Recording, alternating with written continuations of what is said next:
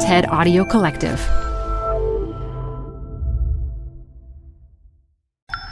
This TED Talk features robotics engineer Radhika Nagpal, recorded live at TED 2017. Support comes from Zuckerman Spader.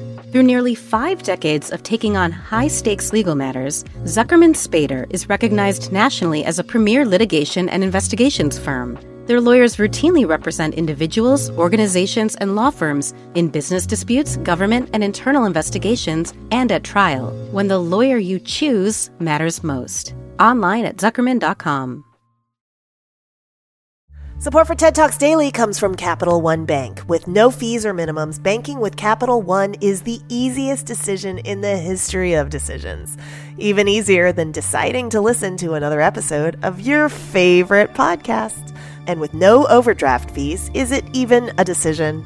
That's banking reimagined. What's in your wallet? Terms apply. See CapitalOne.com/bank. Capital One N.A. member FDIC.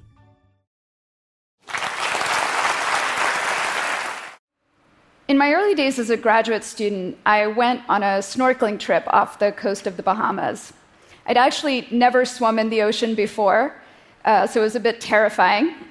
What I remember the most is that as I put my head in the water and I was trying really hard to breathe through the snorkel, this huge group of striped yellow and black fish came straight at me, and I just froze.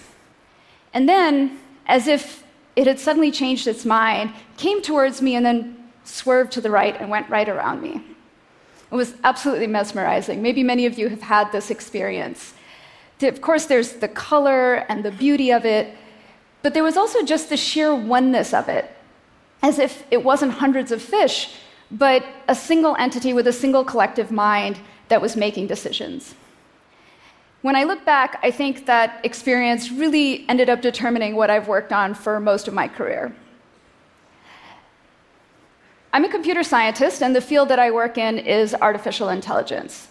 And a key theme in AI is being able to understand intelligence by creating our own computational systems that display intelligence the way we see it in nature. Now, most popular views of AI, of course, come from science fiction and the movies, and I'm personally a big Star Wars fan. But that tends to be a very human-centric view of intelligence. When you think of a fish school, or when I think of a flock of starlings, that feels like a really different kind of intelligence. For starters, any one fish is just so tiny compared to the sheer size of the collective. So it seems that any one individual would have a really limited myopic view of what's going on. And intelligence isn't really about the individual, but somehow a property of the group itself. Secondly, and the thing that I still find most remarkable, is that we know that there are no leaders supervising this fish school.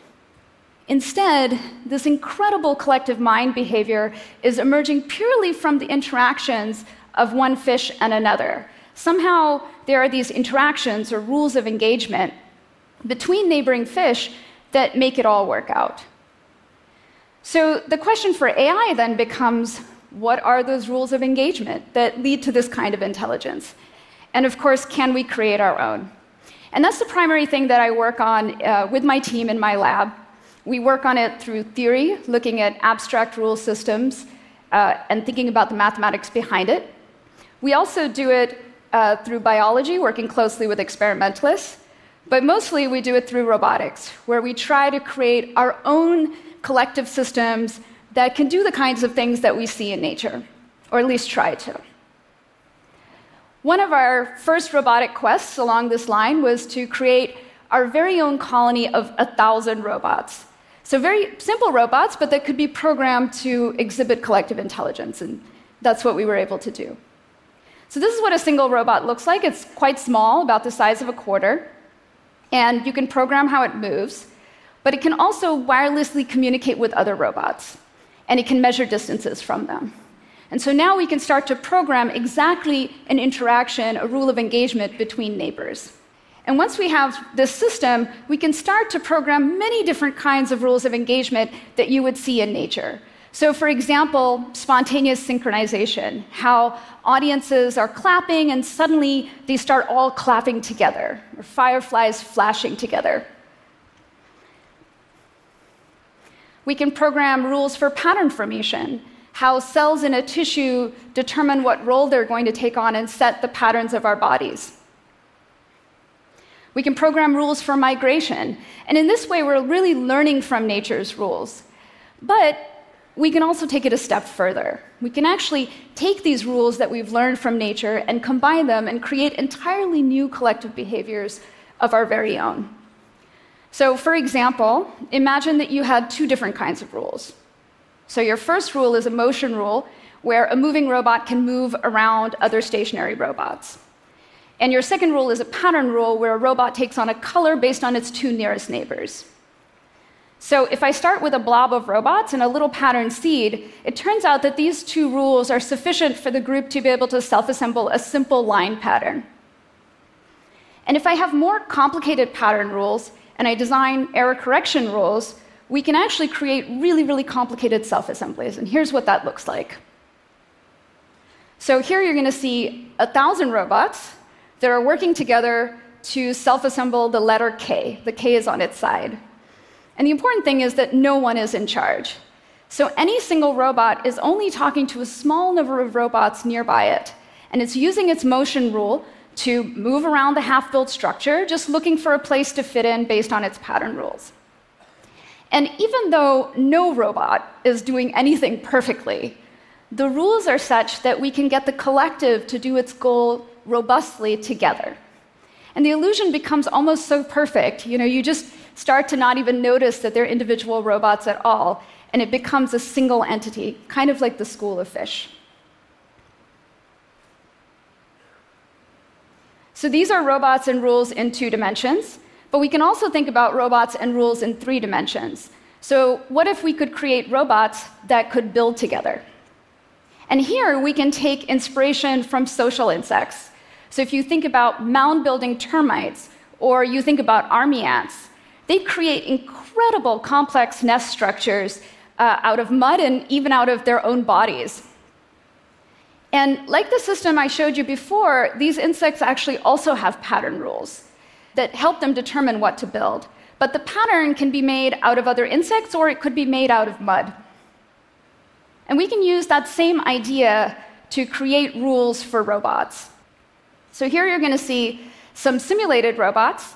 So the simulated robot has a motion rule, which is how it traverses through the structure, looking for a place to fit in.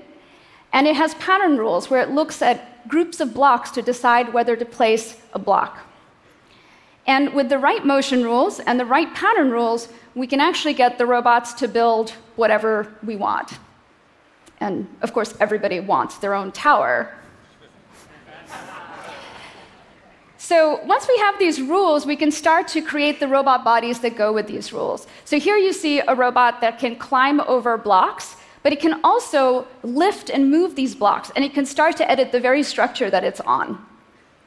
But with these rules, this is really only one kind of robot body that you could imagine.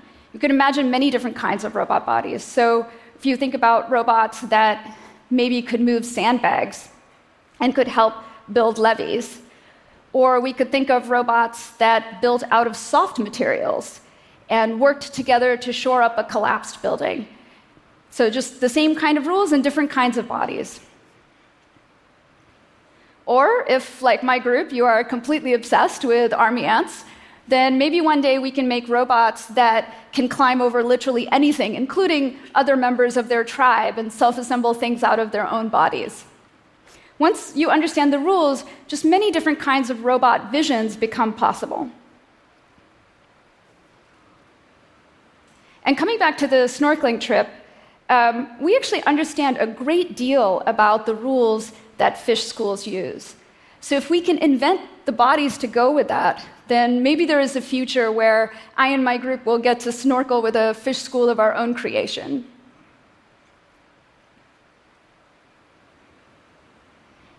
Each of these systems that I showed you brings us closer to having the mathematical and the conceptual tools to create our own versions of collective power. And this can enable many different kinds of future applications, whether you think about robots that build flood barriers, or you think about robotic bee colonies that could pollinate crops, or underwater schools of robots that monitor coral reefs, or if we reach for the stars and we think about programming constellations of satellites. In each of these systems, being able to understand how to design the rules of engagement and being able to create good collective behavior becomes a key to realizing these visions. So far I've talked about rules for insects and for fish and for robots. But what about the rules that apply to our own human collective? And the last thought that I'd like to leave you with is that science is, of course, itself an incredible manifestation of collective intelligence. But unlike the beautiful fish schools that I study, I feel we still have a much longer evolutionary path to walk. So in addition to working on improving the science of robot collectives, I also work on creating robots and thinking about rules that will improve our own scientific collective. There's this saying that I love: who does science determines what science gets done. Imagine a society where we had rules of engagement where every child grew up believing that they could stand here and be a technologist of the future. Or where every adult believed that they had the ability not just to understand, but to change how science and technology impacts their everyday lives. What would that society look like? I believe that we can do that. I believe that we can choose our rules, and we can engineer not just robots, but we can engineer our own human collective. And if we do, and when we do, it will be beautiful. Thank you. For more TED Talks, go to TED.com.